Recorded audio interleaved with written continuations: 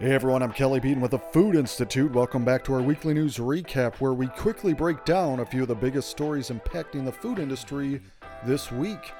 We start with news from the snacking segment. America is binging on snacks and food companies are seizing upon the opportunity. U.S. consumers can't get enough of snack products these days, fueling boom times for cookie and candy giants, while other packaged food companies vie for bigger shares of the snack aisle, reported the Wall Street Journal.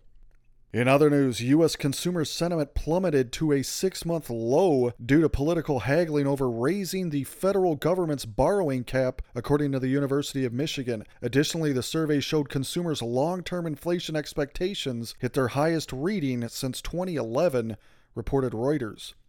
Elsewhere, organic food sales topped $60 billion in the U.S. for the first time in 2022, representing a doubling of 2021's growth. When non-food products are included, organic channel sales reached a record $67.6 billion during the year, reported Fruit Growers News.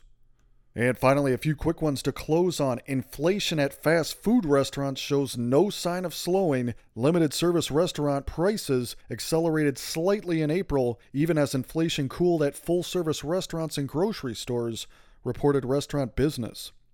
New World Health Organization guidelines advise against the use of non-sugar sweeteners for weight loss. Evidence shows non-sugar sweeteners may not reduce body fat in adults and children, reported Food Processing. And last but certainly not least, Velveeta has created Truffles, the first ever chocolate cheese truffle. Each truffle consists of white chocolate and a creamy bite of Velveeta cheese in a custom shell shape made to mirror Velveeta shells and cheese. And if I can editorialize for just a moment, I can't decide if that's genius or disgusting, and I may have to try it to find out. All right, that'll do it for now. That was your food industry news. I'm Kelly Beaton.